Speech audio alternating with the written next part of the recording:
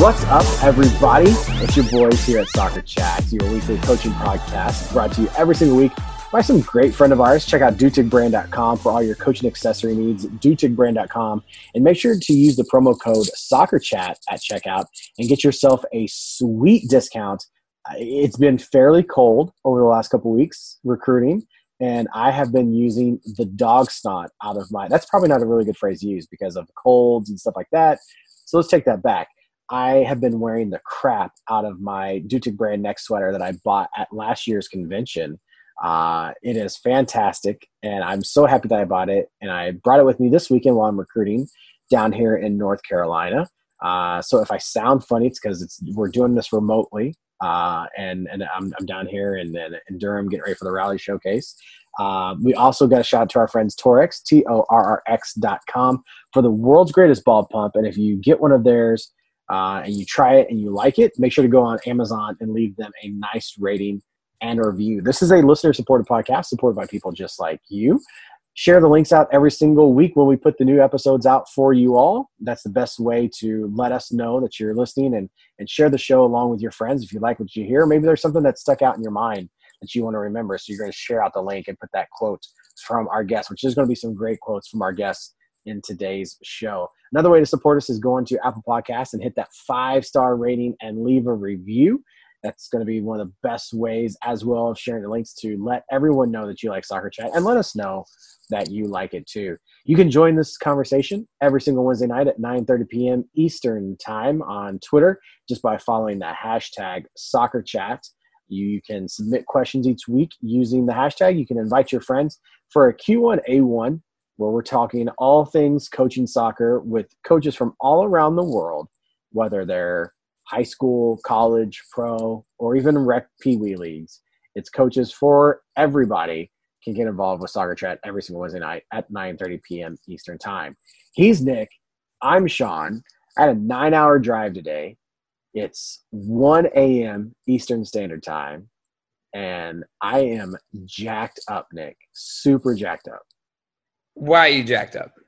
I don't know. I couldn't tell you, but I am. I think it's the adrenaline. It's almost like here we go. I'm going to use a pro wrestling reference. So people who are pro wrestlers say that their like most intense moments of adrenaline is when the match is over with, because they're on such a high and you've done all this athletic activity stuff and you're just like so jacked up and it's hard to go to sleep because your adrenaline is crazy high. And I think for me, being in the car all day and then getting to watch some of the combine, and then getting to chat with you and our guest today, now I'm like, all right, I got to go to bed at some point. I just don't know when it's going to be.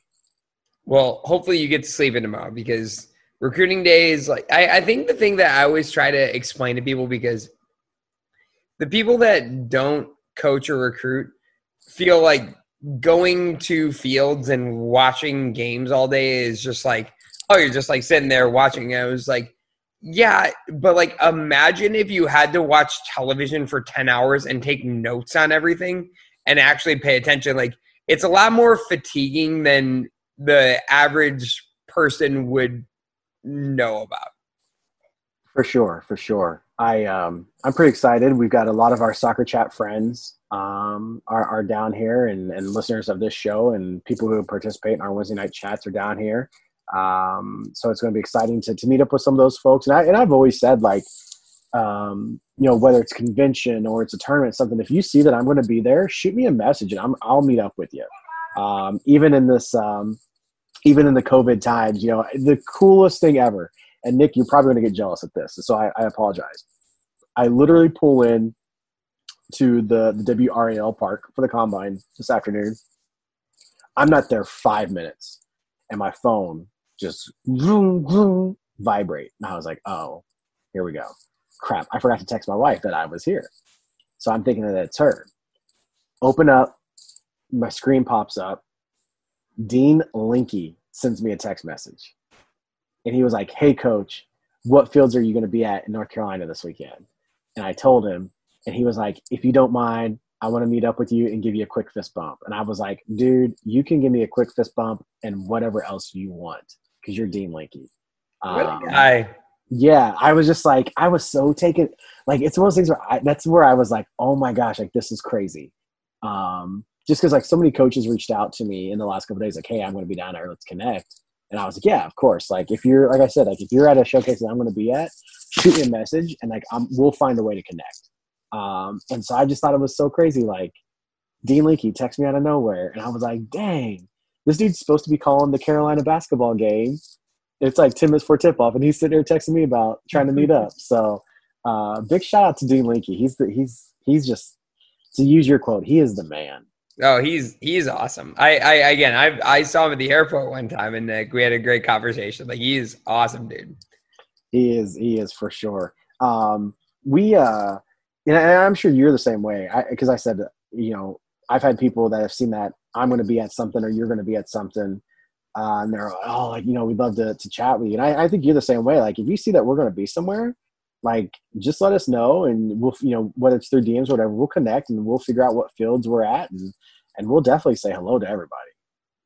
No, God, yeah. No. And again, I think that goes back to why we started all this is just like, we wanted to have a place where people felt comfortable being around and networking with other coaches as much as possible. And now that there's not other places and avenues to do that, but that was why we wanted to do this, is just to find a way to connect as many coaches as we possibly could with other coaches. And so it's been really cool as it's progressively gotten bigger and bigger to be able to continue to do that. And for Nick and I to find some coach that we can ride their coattails for the rest of our careers. Exactly. So if you're that coach, just let us know. We're there. Absolutely. Absolutely. I'm trying to think. There was something I was going to bring up to you. And I forgot it now. I probably should like write this stuff down because I actually was thinking on the drive day. I was like, all right, like what are we going to chat about? And I wanted to make sure to bring up, that if we're going to be somewhere people can connect with us. What was oh my gosh, this is going to drive me crazy. Oh no, that's not it. What was it? This is going to drive me crazy. This is what getting old does to you folks. Like I can't think straight anymore. Maybe it's because it's 1 o'clock. I don't know. But I saw something that made me think of you today. I think our good buddy Stu Flaherty posted something, and I was going to see if you had liked it or whatever. Because as you said, you're a habitual liker. Yes. You hit that like button very often. And it was Jurgen Klopp did a thing with The Athletic about how they scout players. And I don't have a subscription to The Athletic, so I couldn't read it. But I read, I think it was Stu did put kind of like a review of the article, and it made me think of like how many people like you who are Klopp fans and like their style of play and like the type of players that they're bringing in, like how many coaches, specifically in the college game now, are reading this article and going, okay, how can I make that translate to the way that we scout? And so I just was like, well, here's Nick's new gimmick. He's going to bring the Klopp style players to St. Mary's. Well, I mean, like honestly, I would love to. I mean, that would be. I mean, they're doing. I mean, really well. It's so hard because like, and I feel like any coach who loves the game goes through this because we all have things and teams that we like and like parts of the game of soccer that we really enjoy watching. And it is a difficult thing to have that and also simultaneously know that I'm not coaching those level of players. So what can I do that is similar that would allow me to have a experience that wouldn't be too dissimilar to what Jurgen Klopp is going through as a coach right now, where you just get to go out there every day and work with players that are doing exactly what you're hoping they're going to do. It's difficult because, again, I would love to play like Liverpool does. I've been a fan for a while, but this is the past 3 years has probably been the first time as a Liverpool supporter that I've really enjoyed watching them play. And I think they have the best style of soccer. And so it's difficult to try to make that translate to the college game, especially at the Division III level. For sure. We'd be remiss if we didn't mention that signups are going on right now for United Soccer Coaches' digital convention. Convention is digital this year. It's kind of a cool thing. I had a good friend of mine reach out this week and was like, hey, like, I got the whole Black Friday thing about Cyber Monday thing about signing up for convention. Do you think it'll be worth it? And I was like, yes, convention is always worth it. Like, whether it's digital, whether it's in person, convention is totally worth the cost. And the cool thing about convention is United Soccer Coaches, we're actually going to have our boy Jeff on next week. And I know typically we don't tell our guests ahead of time, but we do have Jeff from United Soccer Coaches coming on next week. Jeff's a great friend of the show. He's helped us tremendously when it comes to United Soccer Coaches and Soccer Chat collaborating. And they wanted to have him come on earlier this year because normally we do Jeff the week before convention because he's kind of like the hype man, that last straw, like, hey, you've got to check this out. But from what I understand is that there are some massive names that are going to be presenting at convention that have not been announced that they're going to be announcing next week on this show. Like, come on. If there wasn't another reason besides listening to Nick and myself talk to people, next week we got Jeff Van Dusen coming on from United Soccer Coaches, who's going to drop some bombs of some yet to be released names who are going to be partaking or be speakers at this year's United Soccer Coaches Convention. So make sure to check out United Soccer Coaches website, get signed up for convention. If you sign up for it, let us know. Make sure to shoot us a message or shoot us a tweet. Let us know that you signed up for convention. We're going to be there. Podcast Row, we're still working on what that's going to look like. We've got some awesome shows lined up that we're going to have for you all for that week as well. But we're super excited to be a part of it. As always, it's our third convention for Soccer Chat to be working with United Soccer Coaches, and we want to thank them for allowing us to come back for a third year. And thankfully, Becky Burley thinks that we're all right. We didn't butcher her social too much last year. That she has asked us to come back and be a part of some things with her. So super exciting times over these next couple of weeks. Like it's crazy to think like Christmas is almost here. January 1st is almost here. Convention's almost here. Like this is going to be in the next 5 weeks. Honestly, I'm actually really excited for convention. I think when it first got announced that it was virtual, I think I was very similar to other people that was a little bit skeptical of what it was going to look like. And if that's because you're zoomed out. Say again? That's because you're zoomed out. Yes. But to be honest, again, I think so much of the stuff how is it going to be that dissimilar other than the getting to see people walking between the talks or the sessions and stuff like that? It's going to be very, very similar, and you get to do it in the comfort of your own home. I think it could be a really cool opportunity for people.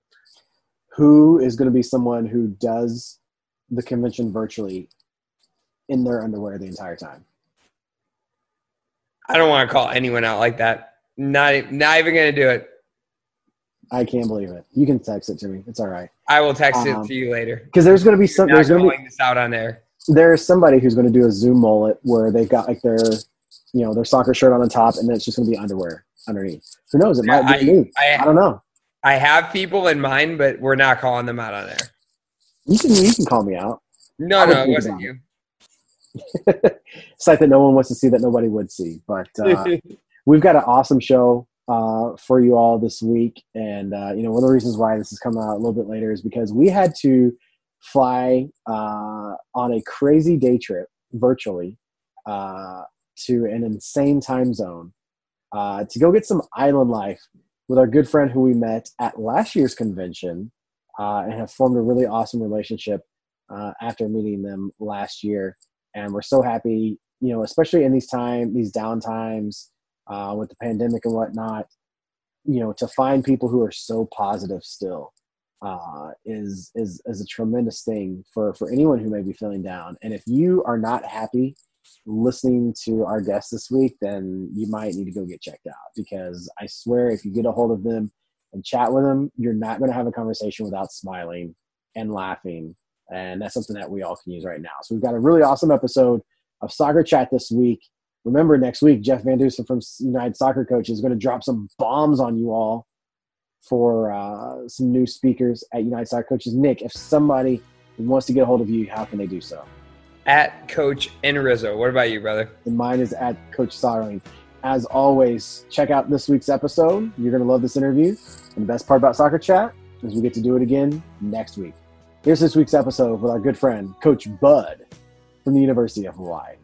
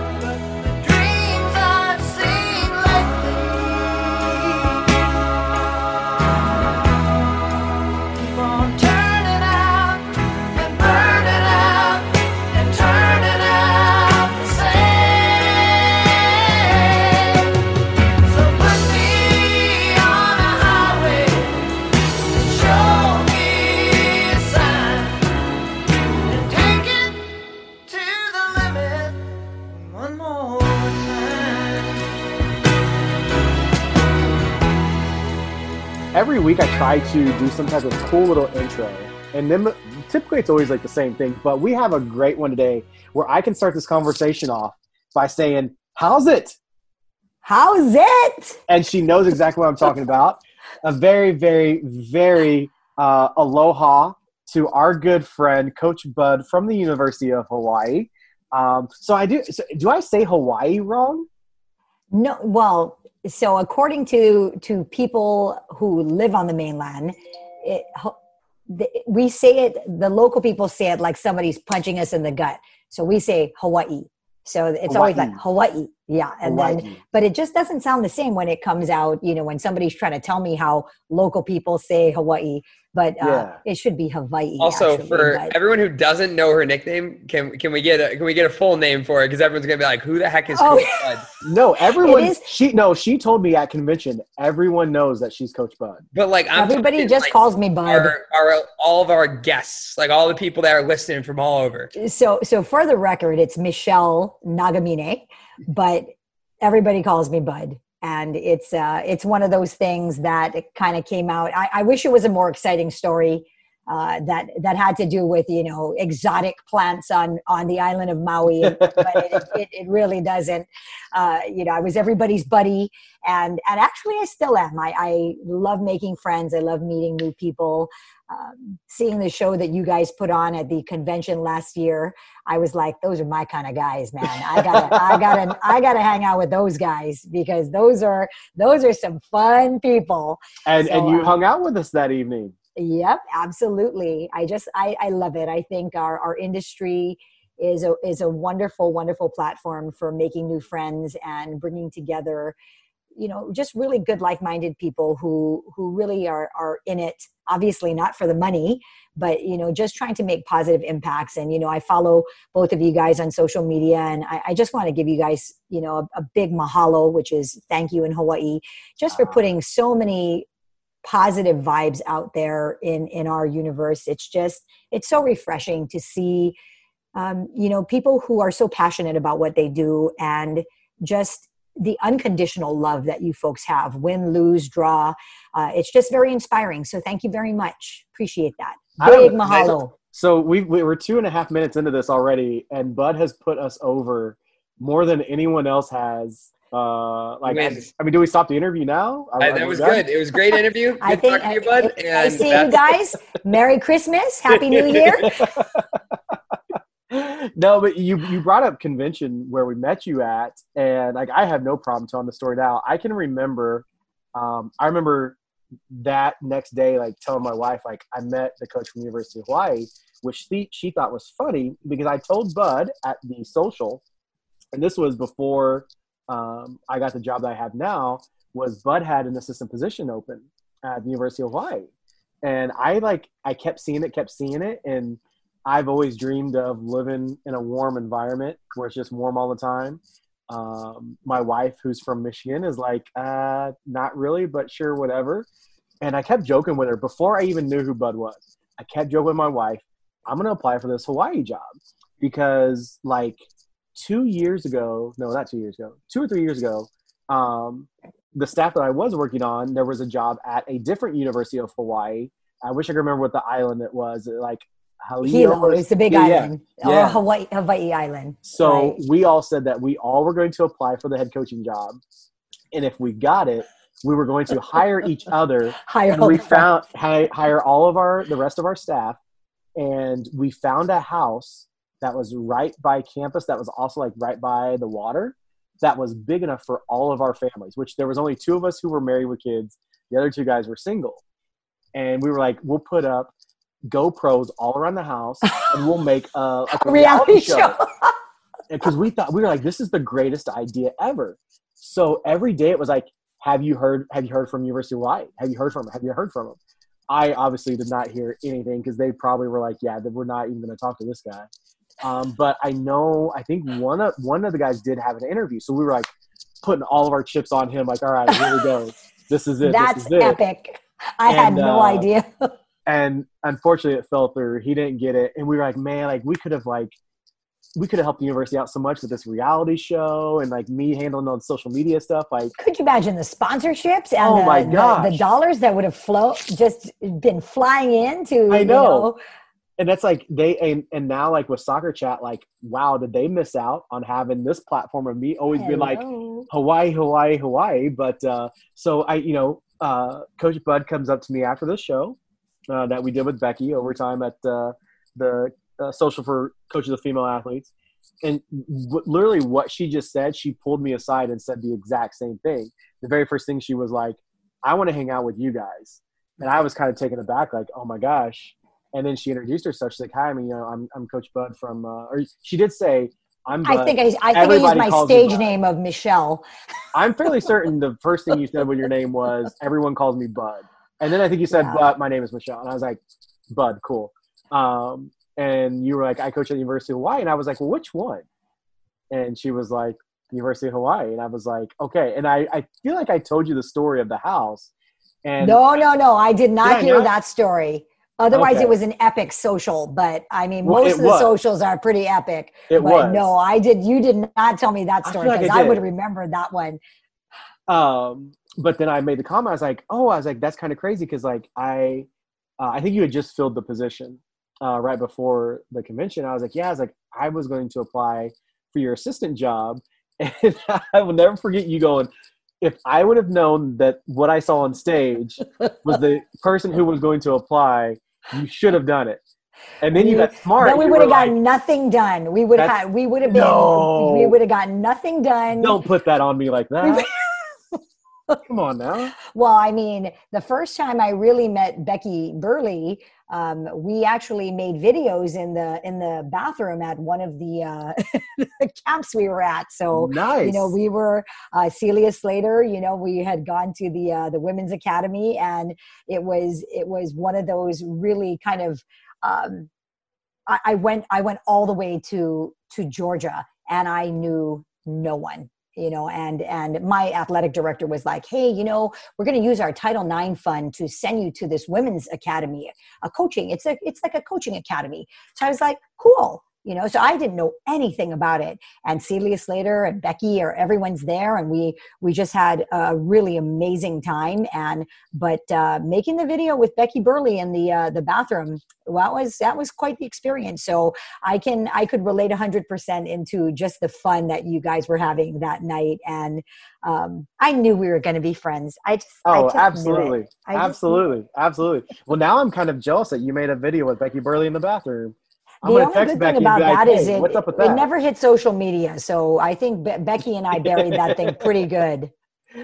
But I do remember as soon as we were having that conversation, you did ask, you're like, because I had mentioned my wife during the show because of the epic monstrosity that happened literally minutes before the show where we had a hole or a little water leak in the ceiling of our, not the ceiling, but in the floor of our bathroom going into our kids' bathroom. And you were like, you've got a wife and kids, right? And I was like, yeah. And you're like, you really want to kind of move them across country? And at the time I was like, well, hell yeah. And you did say you were loved, so yeah, it was when spouses, you guys have that unconditional love. You're like, okay, I know you're a soccer coach, I'll move around for you, yeah, and I guess I'll move to Hawaii for you. Oh yeah, man, yeah. Like okay, of yeah. all the places to move to, though, that is probably one of the easier sells. But here's the thing, though, Nick. Like, I mean, you've met Casey once, and Yeah. she's definitely a Michigan girl, and she claims, and I have no problem saying this, like she claims like that when she retires from education, that she's going to move to the UP. And I was like, and that is going to be the day that you're going to have to find a new husband because I'm not doing that. So even if we're like 75 years old, and she's like, all right, I'm moving to UP, I'm going to go somewhere else. You I gotta guarantee you 98% of the people in Hawaii don't even know what UP is. They're going to be like, University of Portland. Right?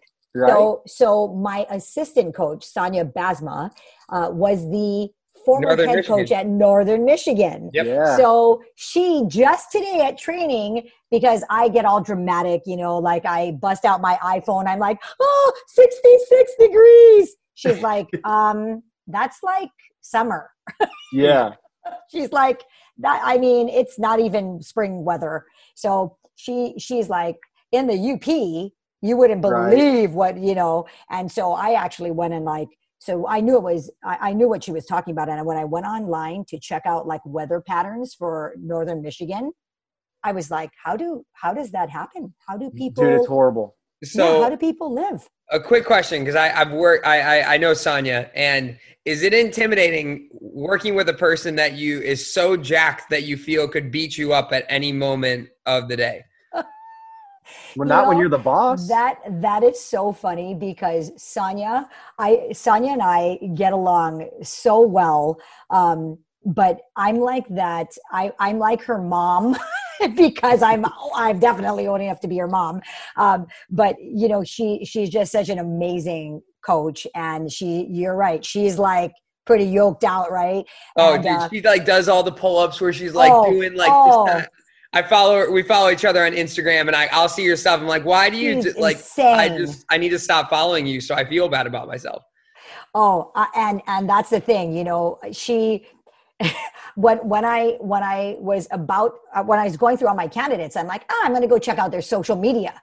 I looked at her social media. I was like, dude, she's crazy. Like I'm just looking at my phone. And I'm like, oh my gosh, she's gonna scare my kids. She's gonna got abs, and I'm like, on abs. Like her abs have abs on them. Like like you got 6-pack and you got 12-pack. Like so. With Sonia, I went on she's 100% hardcore. I worked UW camp with her, and so me and her would like go on like walks and runs together. So I actually got to know her pretty well, like through all that. Yeah, she is just a ball of fire, and she's so intense, and but she's got a wonderful personality as well. And it was so funny because when she was starting her fitness business, she says, I'm going to, I want your opinion, because you have a sales and marketing background. So, I want your opinion on my brochure. So she sends me a PDF copy of the brochure, and she's like standing there in a sports bra and these little tiny shorts, and she's got like her 6-pack, and she's like laughing, so she doesn't look like, She-Ra from the jungle, but she looks, she was pretty ripped. And I said, okay, now let me ask you this. Who is your target audience? Is it people who want to get into CrossFit, or is it people who can afford a personal trainer? She's like, kind of the latter. I go, okay, let's change a little something.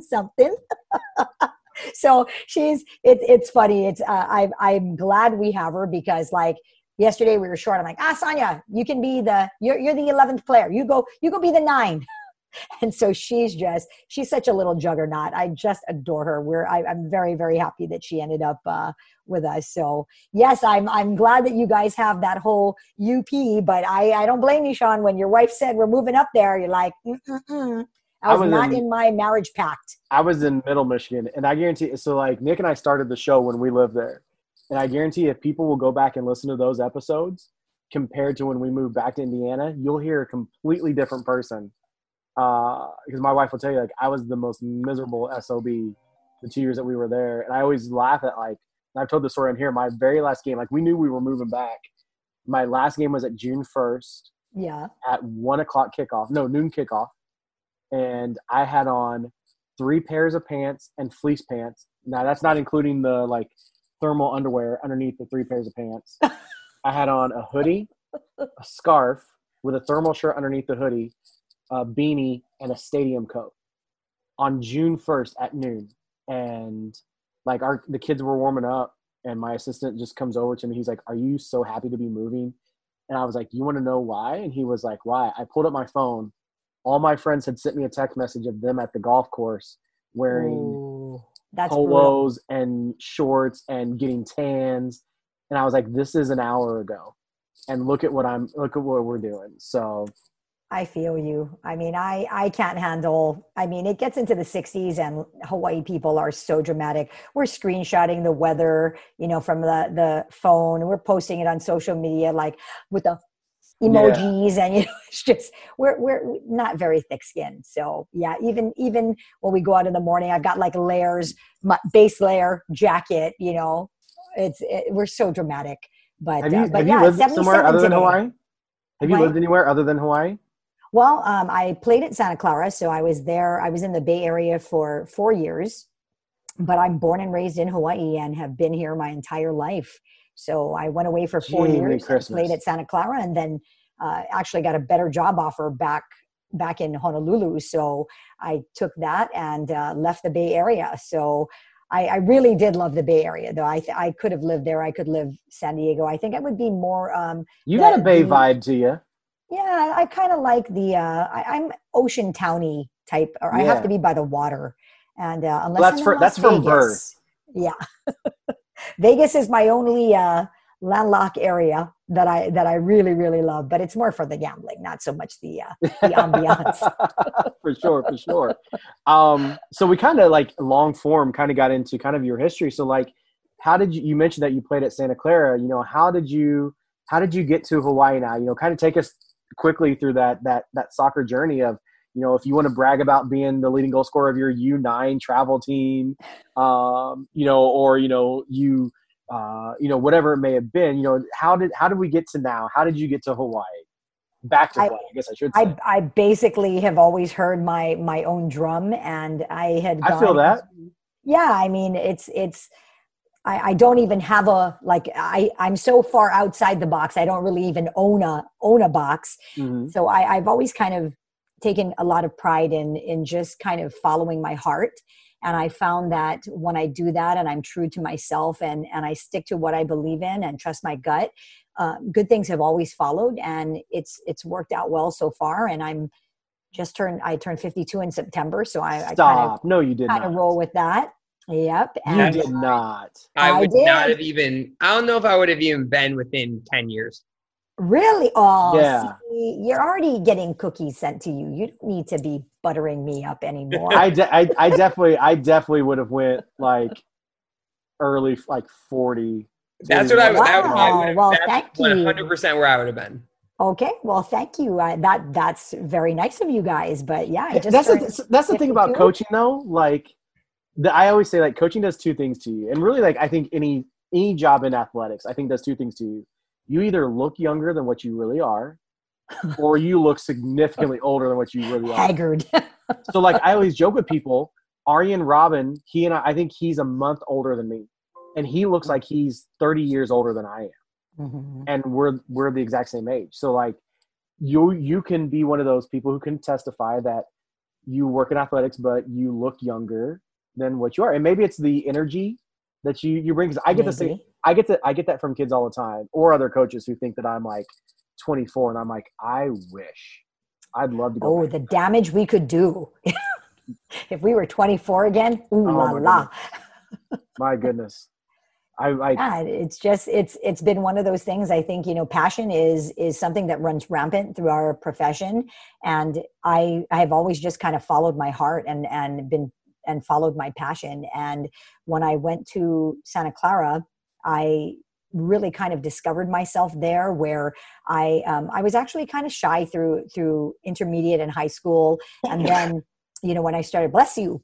When I started playing for a women's team here in Hawaii for Leahi Soccer Club, I played with a lot of women who were older than I was, and they were some of them were going to college, and they were starting to play. They were starting to go away on Division I scholarships, and I was like, wow, I want to do that. And so I was all set to go to University of Portland, and then all of a sudden my college counselor's like, I think you might want to look at this school. They got to up, and their soccer team's pretty decent, and they have a lot of Hawaii kids at the school. So I started to look at Santa Clara and, talk with the coaches, ended up there, and then moved home because I actually majored in TV production and journalism. So I went with communication major, TV production. Yep. Whoop, right there. And I did it because I wanted to be an MTV VJ. So let's go. So when MTV actually played music videos, that was something that I was so passionate about, and I was so way more downtown than Julie Brown was. And I could have led that charge, but I got in front of the camera and I hated it. I loved producing, I loved directing, I loved writing, but just being in front of the camera was not.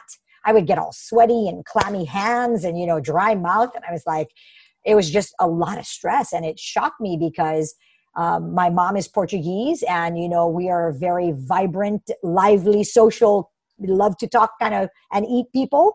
But, I didn't like it. And I found it very nerve-wracking, and the pressure just wasn't for me. And so I got into video production, and that's where I really wanted to go. But at the time, it was 1990, and, doing all this multimedia advertising and marketing, and, it was just really, really expensive. So it was kind of just starting out, and I just needed to kind of hit the brakes and rediscover myself. And I opened my soccer store just like that, to be totally transparent. I was drinking big German beer in the back of a Mercedes bus going through, driving from Ulm over to Frankfurt. And it was a really, really long ride. And my teammate and I, we're drinking big beers in the back of the bus. And she's like, you ever think about starting a soccer store? I'm like, heck yeah. Nobody caters to women, and we need to do this. And we had this whole business plan drawn up on a paper bag and some crinkled up like napkins. And we just started planning this store. And that was like the summer of, I want to say like 91.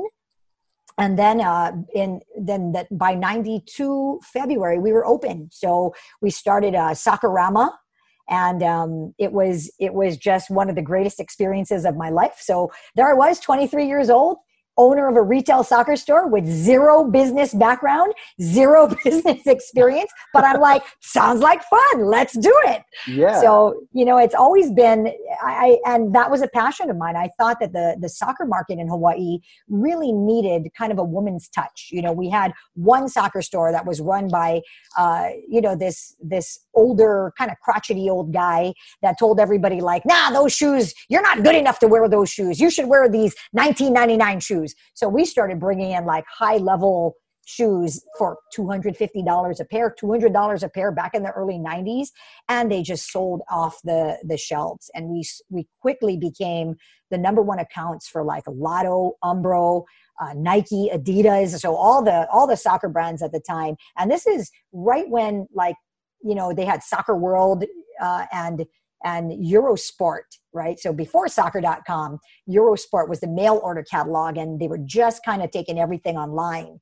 So it was just a fantastic experience. And that entrepreneurial spirit, meaning you don't necessarily have all of the experience, but you have maybe some passion and an idea of what the marketplace needs. And I think that same kind of spirit led me into all of my other fields, hotel sales, working for Adidas and Vans, the skateboard shoe company, starting my own marketing group, and then, landing at Outrigger Hotels as a director of sports marketing and sales. I'd never sold a hotel room, let alone go out and sell a whole bunch of them to teams. But, sports marketing became a passion of mine. And then by the time I got hired at UH, it was just, Pinsum had been there for 17 years and was retiring, and everybody starts calling me. My phone, they announce his retirement. My phone starts blowing up, and everyone is honestly just telling me, this is your dream job. like, you need to apply. And I was like, are you crazy? I have no Division I experience. I have no idea what the first thing to do. You know, I was coaching Division II at Hawaii Pacific University, and that was a part-time gig. But I was the director of Leahi Soccer Club. So I was the DOC for the largest girls club in Hawaii. Then I was a high school coach at Kamehameha. So head you guys coach also, there. I've looked up high schools in your area, and you guys have the coolest names for high schools of Yeah, all. we do. Because you know what? They mean something. You know, it's like, it's really, really fantastic. So I feel very fortunate to have been through that high school, because high school soccer in Hawaii, it's like, it's very, very high level, and all the best players play. So it's very special, you know, club and high school, two really different experiences, both great in their own right. But yeah, it was pretty cool being a high school coach. No, that's awesome. Yeah. Like, honestly, like I've been on NCSA, like looking at all the different high schools, and you guys just have the coolest names. So what does Kamehameha mean then?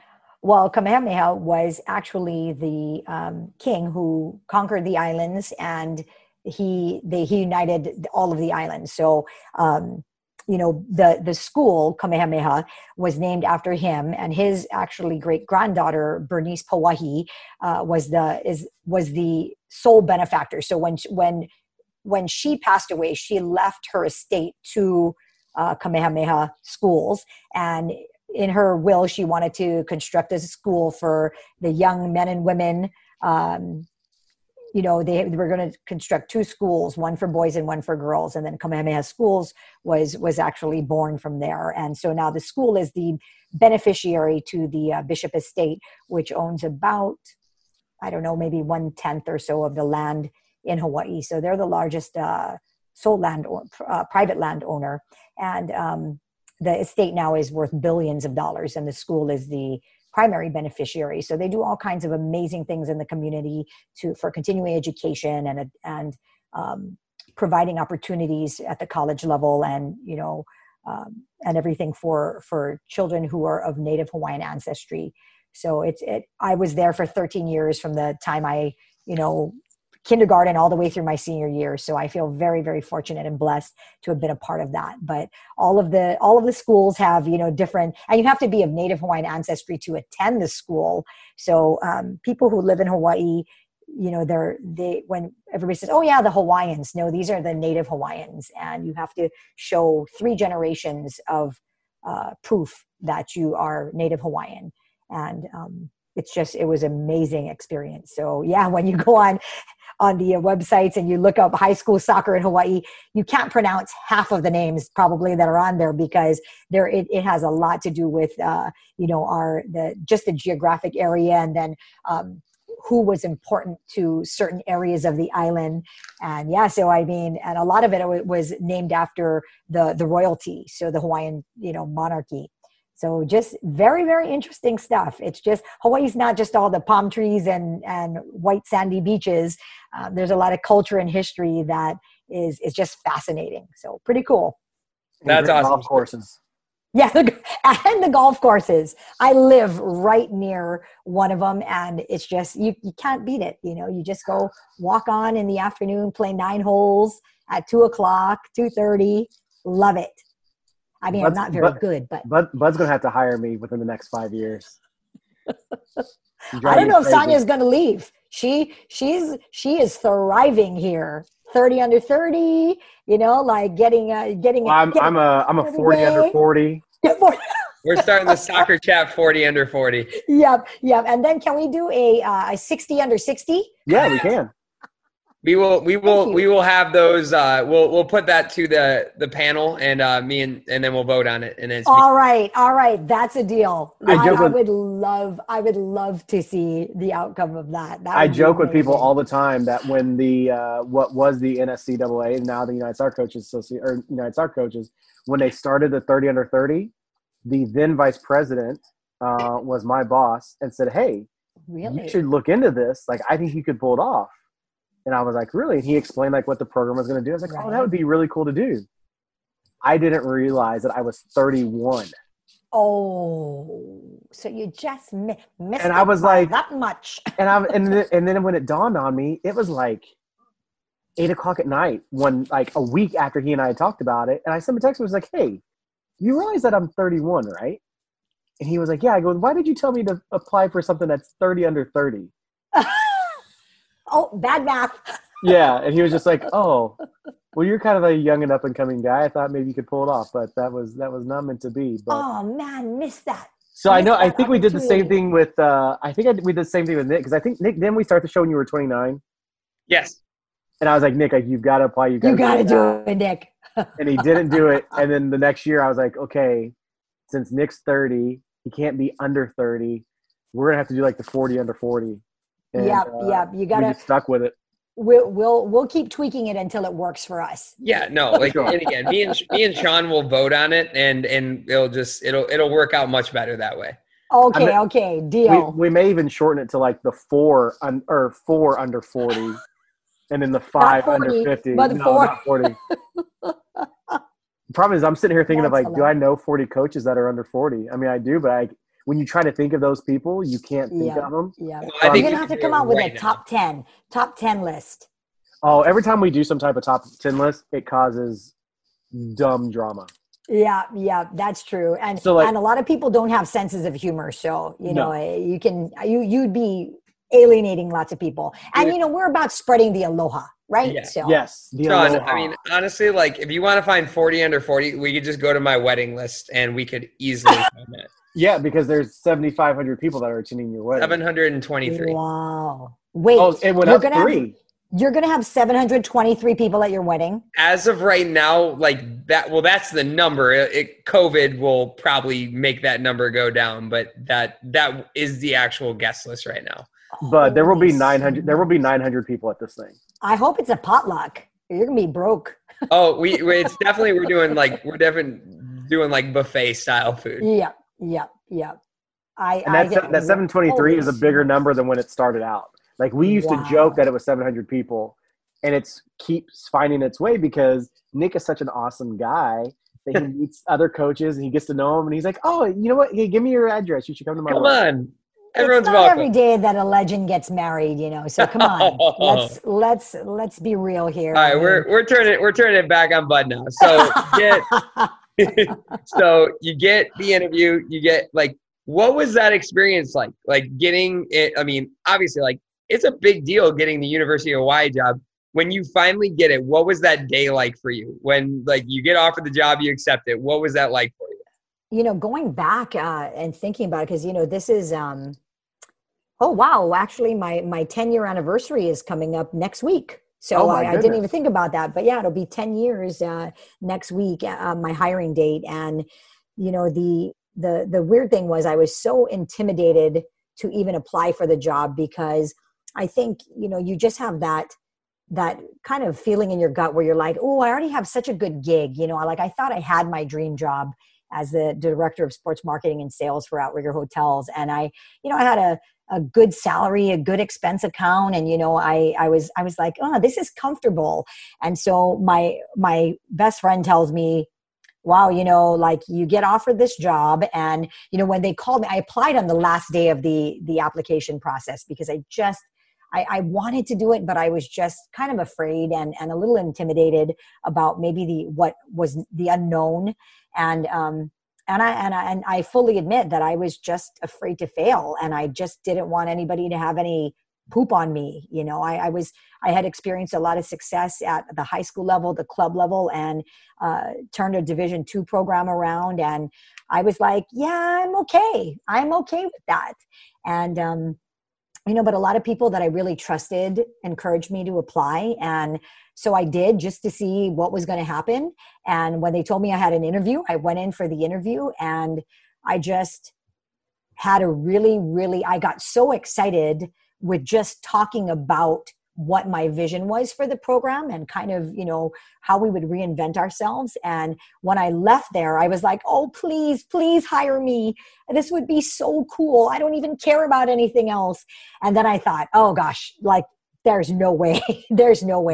And about a week later, I got a call, and And Jim Donovan, the athletic director at the time, said, hey, we want to offer you the job. And I was like, whoa, hold on. I got to pull over. So I pull the car over, and then, we start talking about it. And he's like, I want you to really, we'd love to have you be our next head coach. And, I don't want you to give me an answer now. I want you to think about it. And so then he says, well, do you have any questions for me? And I said, well, can we talk about the salary? Like what's the salary range? And so he tells me, and I go, no, like not going to happen. So I wasn't sure if that was, something that I was like, I can't do it just because of money, and like not. And he says, I told you not to answer me now. And so it was just really interesting because he said it was my passion. He said it was my passion and my vision for the program and what it meant to the community that really kind of got the attention of our hiring committee. And he said, experience is great, but the state and the soccer community like the back of your hand. So, I think you're so ingrained in the community when it comes to, networking and building a base and bringing people back to really support the program. And, the fact that you've coached all these different levels and, a lot of the kids. So it was really very surreal for me. And I had to pull my car over on the side of the road and just had to kind of breathe a little bit. And I took a massive pay cut, over $50,000 to coach at University of Hawaii. And wow. It was something that I was passionate about. And that's something that you can't fake. And, when I initially said, I think I need to turn it down. I don't know if I can really do this. My bestie, Missy, said, wow, you tell all these kids that they need to step out of their comfort zone and dare to be fabulous. You're a big fat hypocrite. I was like, whoa, those are some strong words. And she's like, no, really, like you need to check yourself because if you tell kids this all the time and you're not going to take the job because you're afraid to fail, boo hoo hoo. And she did that kind of motion to me and made me feel very, very small and very shallow. And so I said, you know what, I'm going to kind of check out for another day and just take some time to be by myself and just kind of be with my thoughts. And I really, really wanted to do it, but I was afraid to fail. And I never wanted to be measured by my win-loss record because I knew going into it, when I applied for the job, it was the Western Athletic Conference. When they offered me the job, they had just moved to the Big West. So it was a little bit of a jump there. UH had some good years in the WAC and was very competitive. And the Big West, out here on the West Coast, it's a good, solid soccer conference. And there's some very competitive teams in our conference. And I was just, I had to do a lot of soul searching. And I had to talk to my financial advisor to see if I could actually afford to take the job. And he crunched the numbers for me and said, all you need to do is get extended once. And with the state benefits and retirement system, you might come out of this ahead. I was like, really? Wow. So, it was never about the money for me. And I think that's why it was hard, when we were building the program because I didn't have any recruiting experience for Division I, and I didn't know who matched Hawaii. And I made some bad mistakes early on and rushed the recruiting process in a few instances.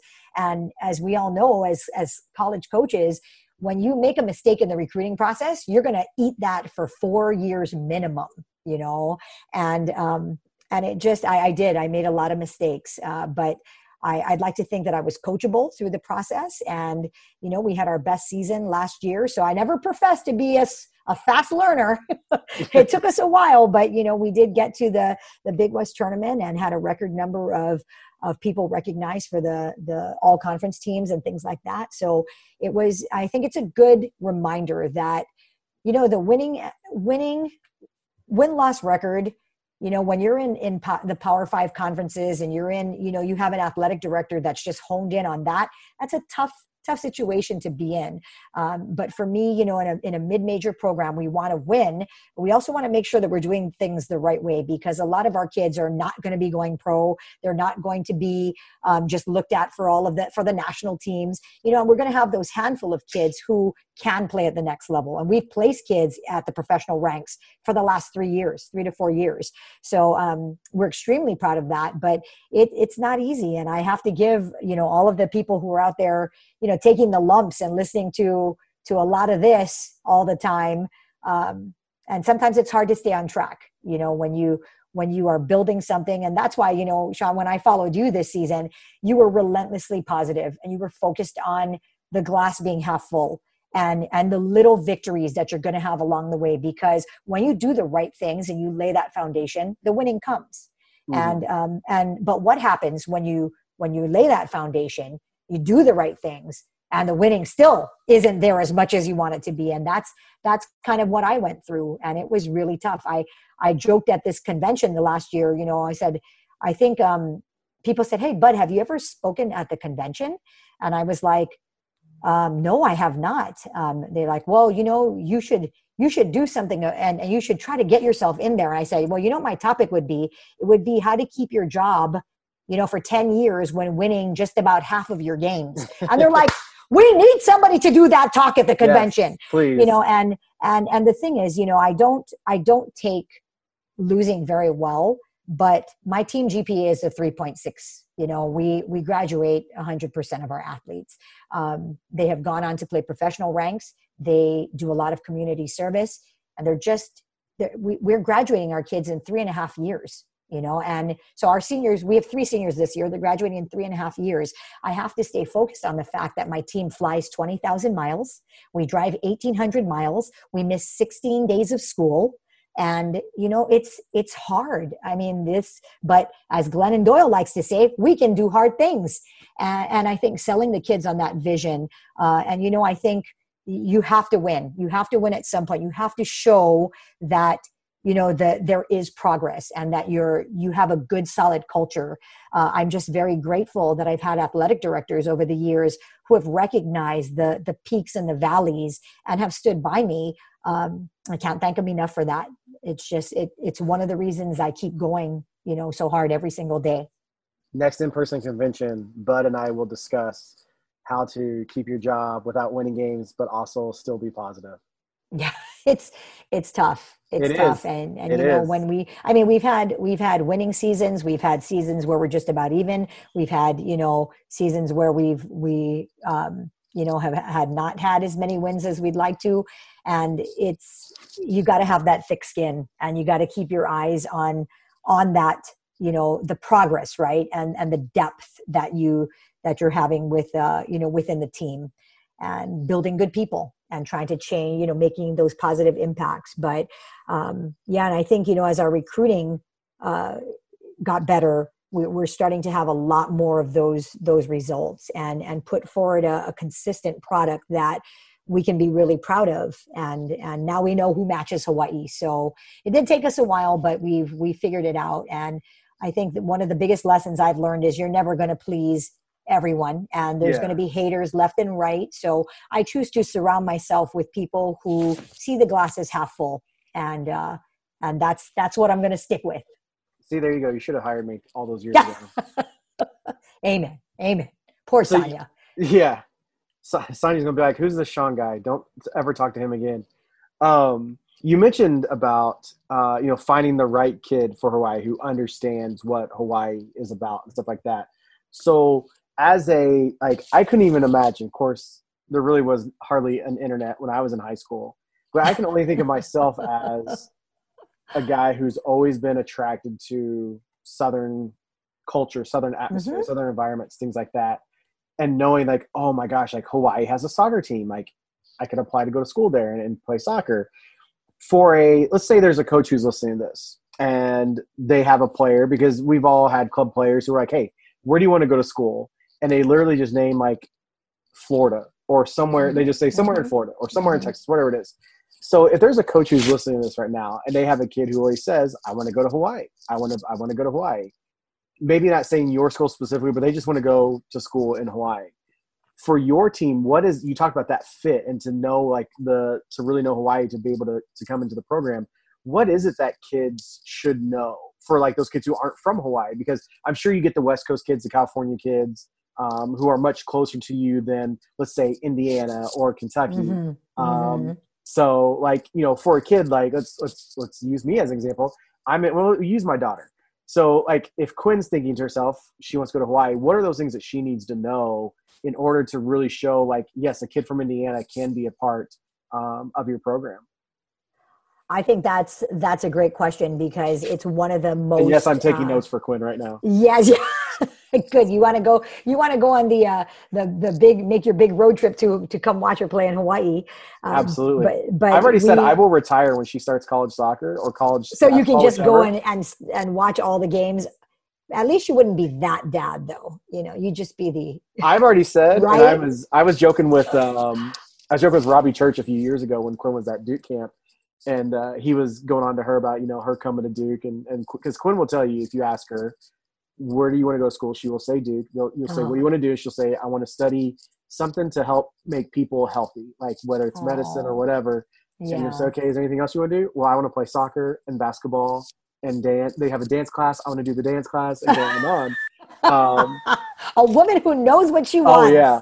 And so Robbie was like, well, he looks at me, he's like, Coach, he said, you're going to have to get yourself ready. I said, I'm telling you right now, if Quinn was to come here and play sports, if they need a parent to lead the tailgate or like lead the charge of the spirit and stuff. That's right. I am all over it. You are guy. I am.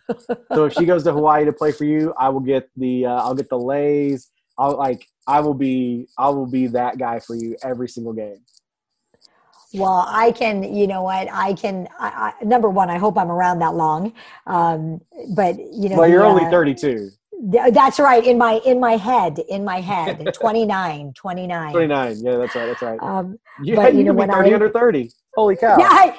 I'd have one more year of eligibility for that. There you go. But I think, when we start talking about, you guys see that show Survivor, right? Yeah. So Survivor, the whole thing is like, you don't want to get voted off the island. And we kind of use that analogy. People say like, what do I need to do? What do I need to know to be successful in your program? Well, we need people who are going to get in the canoe and paddle. You're not going to ask, well, why are we paddling? Where are we paddling? How long are we paddling? How much longer are we paddling? Why does she paddle like that? And I paddle like, I'm the best paddler. I paddle the best. Nope. You have that kind of attitude, you get voted off the island really, really quick. So what we value character, just like all the other coaches out there. But what we do is so different. It's so hard in such a different way. You have to 100% be okay with just kind of being able to go with the flow. You're going to go on a road trip, and what happens when your nearest opponent is 2,500 miles away? There might be a flight delay. You might have to stay in an airport for 12 hours and then get off the plane and play. So you're going to have delays with food and all this, to feeding them, sleeping, waking up early. Time change. And it's just, we're the most traveled team in the NCAA for all of our sports. So what we need to do is we need to make sure that we have steel, not aluminum mentality coming in. These kids need to be tough and they need to be resilient. And if you're going to tell me like, Coach, my toe hurts, then if it's broken, that's one thing. If you stubbed it, that's another. So you have to be a different level of just being able to function when you're tired, because you'll go on the road for 5 days and come back for 9 days, and then go for 5 days and come back for 9 days, and go for 5 days and come back for 9 days. And, and then if you make the playoffs, that's another trip after that, the Big West tournament. So it's just, most people will take one flight, right? And they'll be like, wow, we're going from the East Coast to the West Coast. We're doing our California trip this year. So Tiffany Sahedek at UCF came out one year with UNC Greensboro and UW. And so she came out and they made this big trek from UCF. And she tells me, Bud, we had the most amazing time. And I was like, hey, if I could use you as that coach that kind of talks to other coaches about the trip to Hawaii. A lot of people think that it's so so far away and so hard to do. And she's like, well, I do need to tell you that, you know, we lost 2 games and that was the week that we came back from Hawaii. So she's like, they won all the other games, but you know, that week coming back. So what we tell people is, you know, yeah, it is quite the trek, but we do it all the time. And our kids I have to give them props. They're very resilient, and they don't complain. So, you know, the ones who aspire to play at the Division I level, you know, or just even in college soccer, they have to have a different mentality, you know, especially when you're forced to, you know, juggle your academics and your soccer, but then you go to an island and then now you have the distractions of the beach, the mountains, the, you know, the beauty, so I always tell them, hey, if you're trying to play, if you're trying to get away to an area where nobody's going to watch you and nobody's going to be, you know, keeping tabs on you, and you just want to sit under the palm tree and play the ukulele all day, that's not going to happen. We only play the ukulele in the springtime. So, but the kids, you know, we tell them, you don't go to the beach in the fall. You know, this is our championship season. So we're working hard. You'll discover the beauty of the islands and everything, you know, you have more than enough time for that, but it's hard sometimes to balance the distraction. And I'm sure it's the same for any other place that has lots to see and do and lots of beauty. So just call me out next time. Yeah. Hey.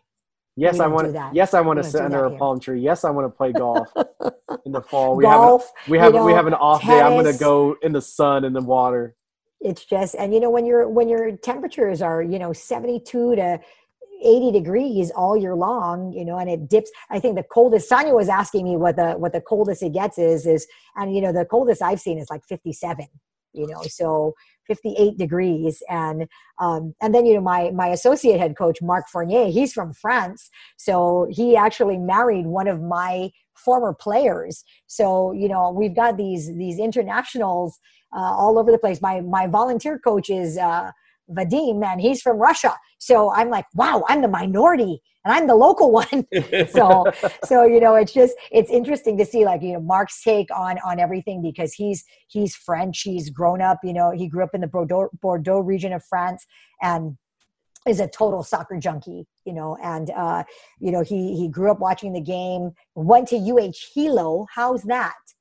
So that's incredible in itself, you know, talking about University of Hawaii at Hilo. My associate head coach actually played at University of Hawaii at Hilo. And, you know, he came to the States to sell books door to door in Georgia and ended up in Napa, went to Napa Valley, you know, and then transferred to University of Hawaii at Hilo. So I love the fact that we have so much diversity on our team, diversity in our staff, diversity in our players. We've got, you know, Australian, Swedish, you know, Iceland, you know, we have different countries represented, and then also local girls, and then kids from the mainland as well. So I think, you know, if you're looking for that experience where you're going to be and just have something completely different from everything else that's out there, my goodness, it's just like that's us in a nutshell, guys. Yeah, well, I think like that was a good sales pitch. I think you sold it. I mean, me and Sean would come play for you. Yep. You had 4 years of eligibility, right, on the women's side. Yeah, you had a men's program, and they would take 32-plus-year-olds. Hey, that would be ideal, actually. Experience. I mean, I'm almost back to the same weight that I was in college. So I mean, like, I may have lost a little step of speed, but I mean, I got 2 years eligibility. Heck yeah. I just want to go to Hawaii. That's the only thing I like. I have said that my entire life. Like, I just want to go and don't worry, you know, we have a pretty good camp out here called the Noka Oi ID Camp. That is put on by the Oahu League of the Hawaii Youth Soccer Association.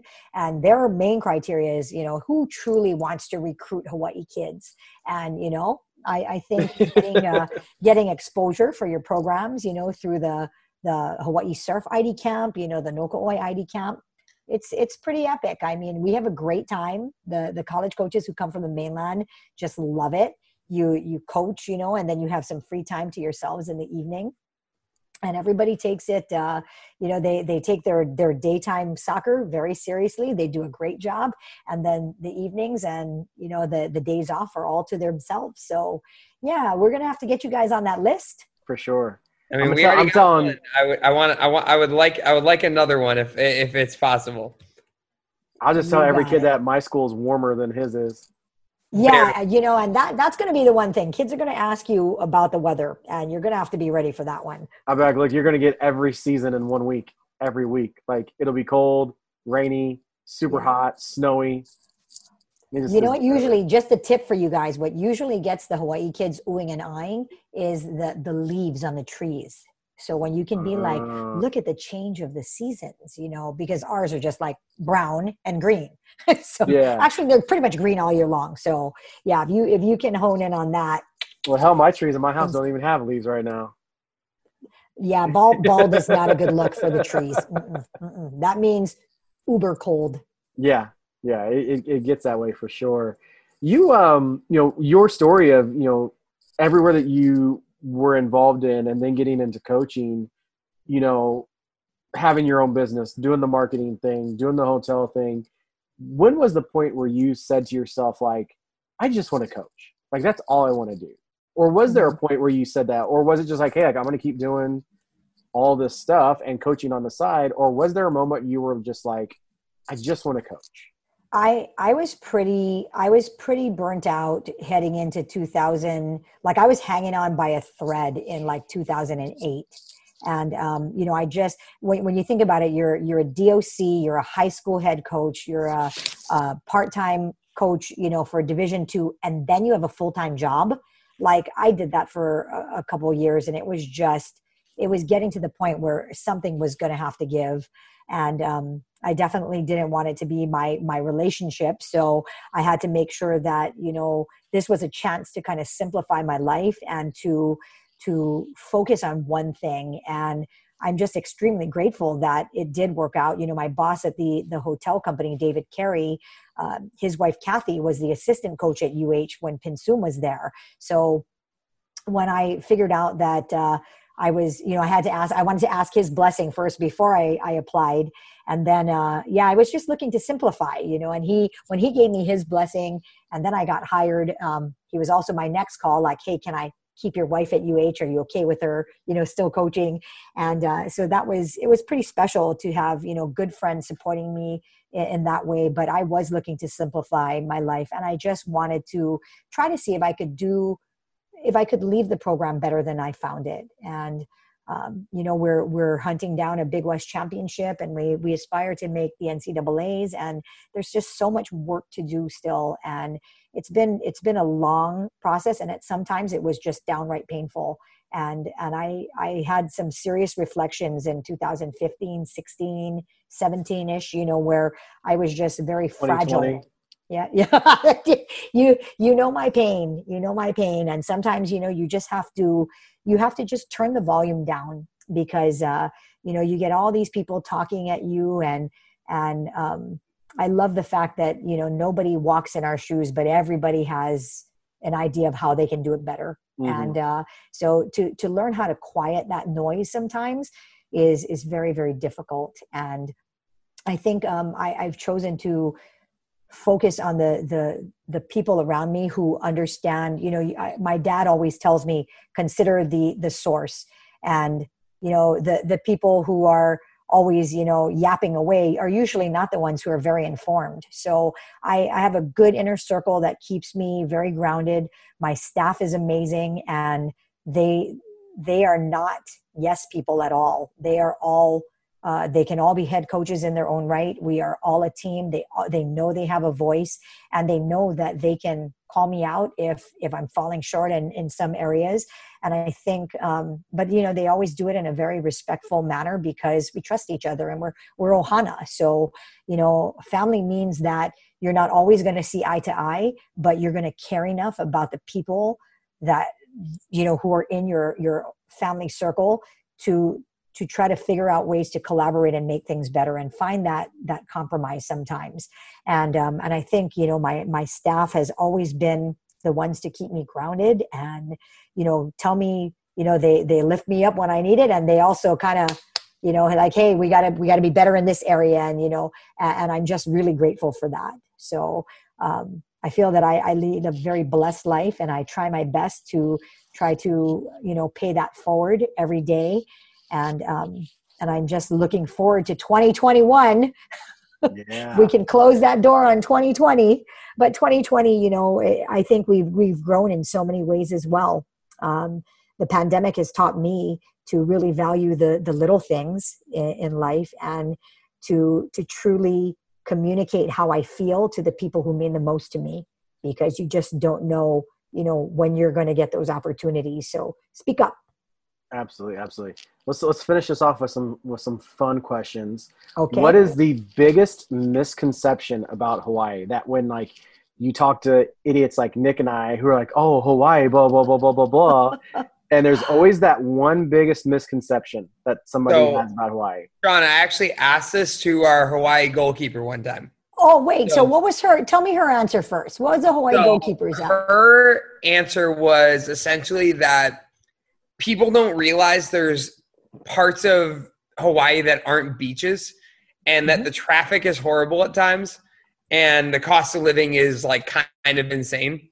And so like she was like, everyone like thinks of it as like how you see it in the movies all the time, where you only see beaches, you only see like all the really good stuff. And she's like, I love Hawaii, but like there's also parts of Hawaii that we need to work on that like that still like need to happen. And so that was her thing, where it's like, and again, she loves it. She's like, it's beautiful, it's amazing, blah, blah, but like people think that it's just paradise. And like, there's still things that like are not all paradise all the time. Well, anybody who watches Dog the Bounty Hunter would know that. Oh yeah. Dog kept it real. He went into those pockets of place where they tell you, like you read the little guide, do not go here, do not go there, and but he was like, I'm always there. Yep. That's where I live. That's my bread and butter. Right.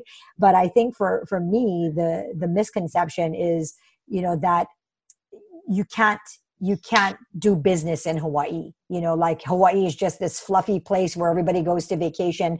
But, when you talk about some of the research that happens here, the observatory that, and just when you think about like the quality of our university, and just some of the businesses that are run out of Hawaii, yes, the cost of living is really high. The traffic is horrible, but you are also in traffic in Hawaii, so you're not dealing with hail and sleet and snow and freezing temperatures and dead car batteries, but so I think I like to call it the price you pay for paradise. It's going to come at a cost. And sometimes, when you think about, I just bought a dozen eggs for $6.89, because I wanted to buy local and, all that stuff. So I got, a dozen local eggs for $6.79. What's your gas prices right now? $3.19 for unleaded. Get out of here. Yep. No. Entry level, $3.19.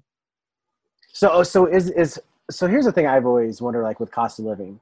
So it's like, I had a buddy who worked in California he worked in Nevada, and he was like, yeah, the cost of living is outrageous out here. He goes, but like I live with my grandparents. So he's like, I'm making really good money. He's like, that I'm just saving up. And then he was able to come back home to Indiana and just like is living life. So is it one of those things where like, yes, the cost of living is higher, but like technically you make more money, but it's just because the cost of living is significantly higher? Well, it all depends really what industry you're in. I talked about the pay cut that I had taken. So, so soccer being an equity sport, we're not getting the big bucks, coaching wise, but I think it's always about how you spend as well, right? Yeah. Like what's the priority for you? I think, some of the assistant coaches that I've had in the past have been very simple people, where they don't need a lot of bells and whistles. They're not going to be spending extravagantly. They understand that Hawaii can be a place where you come and really discover yourself, learn, grow, be hands-on in a coaching environment, but also, bringing, when you bring your spouse to Hawaii, I think sometimes people think that it's just so easy to live here, and And during a pandemic, especially, it's not. You know, a lot of people get island fever. They want to drive. And, you know, if I'm in my car for over 20 minutes, I'm like, I drove so far today, you know, and Sonia, again, to go back to her, she's like, yeah, I spend an hour in my car like all the time and it doesn't faze me. So I'm like, I drove 9 hours a day and it was nothing for me. Yeah. See, so, you know, you guys who are used to just getting in the car and going, you know, if I drove 9 hours, I'd go around the island, you know, 8.5 times. So it's just different, you know, and I think depending on your mentality and what you value, you know, if you want like a place where you got great weather and the food is amazing and, you know, all different kinds of people, then yeah, this is a fantastic place. And, you know, they're just like every other big city, you know, we got 1.2 million people on our island. So there are going to be pockets of places that you shouldn't be going to, you know, just because it's locals only, you know, and there are places in Southern California we go to and they tell us the same thing, you know, so it's just, I think it's the vibe that you're putting out there as well, right? Like I tell the kids, you know, life is like an echo. What you put out there is what's going to come back to you. So, you know, when you go, hello, it's not like goodbye comes back. So I've always found that you get a lot more handshakes when you approach things with an open hand versus the closed fist. So that's pretty darn good advice. Like, what are the things that you're most looking forward to about, like, again, we'll pretend that like we get to have seasons coming in 2021 and stuff like that. But what are the things that you're most looking forward to with your current team going forward? With my current team, we've got a lot of really good, just solid people, and they've been working so hard. I'm looking forward to being able to compete again, just so that they can have just a little bit of a dose of normalcy. I think, you know, everybody is just dying to get to the point where they can compete against somebody else other than themselves. And that's what I really want for my team. I just want them to be able to reap the rewards of just their hard work and dedication that they've had. I'm excited. I think it's going to be really fun. And hopefully, you know, with vaccines on the horizon and all of that good stuff, we can have some sense of normalcy sooner than later. And the closing one is, if you could, and I feel like I know where this is going to go. If you could use any song to describe your coaching philosophy, what song would it be? Oh, wow. That's a tough one. Here I Am, Baby. No. Okay. No. My coaching philosophy, take it to the limit. One more time. I like it. Yep. Okay. I think, you know, all I ask is that you give me everything you got. And if you take it to the limit, I'm happy, regardless of the outcome. But I don't want you to be like, oh, I had a little bit more left in the tank. I could have gone 5 more miles. Nope. Take it to the limit. One more time. Hell yeah. Well, Coach Michelle, I'm going to call you Michelle for this one time. It was so awesome getting to talk with you again. It's kind of been cool because, like, when this whole pandemic thing started was when I kind of got back in touch with you because we had started our college coaches Zooms and Skypes, and you were able to hop on a couple of those with us. And I keep forgetting the insane time zone difference between. It's so hard. Yeah. And I have standing meetings, and that's the thing. So if my 80 cancels on me, I can hop on. Yeah. And we're like, it's all for all of us. It's like nighttime and you're like midday. No. And I know it's so late for you guys right now. So thank you so much for having me on. I really appreciate you guys staying up late with me. No problem. If somebody's listening to this right now and they wanted to reach out to you via Twitter or email, how can they do so? So I'm at Michelle Budd. So very easy, Michelle with 1 L, at Michelle Budd, and Michelle Nagamine on everything else. So, and feel free to email me anytime, mnaga@hawaii.edu. Michelle, let's be friends. Let's be friends. Let's be friends. If Bud will be friends with Nick and myself, she will be friends with you as well. Well, you guys are top shelf, so thank you again for having me on, and happy holidays, guys. I think our wives and fiancés would not consider us top shelf. Well, you know what? Let's put it this way. They bought what you were selling, so Hey, hey, I like that. Thank you so much for right coming on. on. Right yes, on. yes. Nobody can see it right now, but we're all doing the hang loose. That's right, the hang loose. That's right. Okay, well, thanks again, guys. Really appreciate your guys' time and having me on. No problem. Thank you.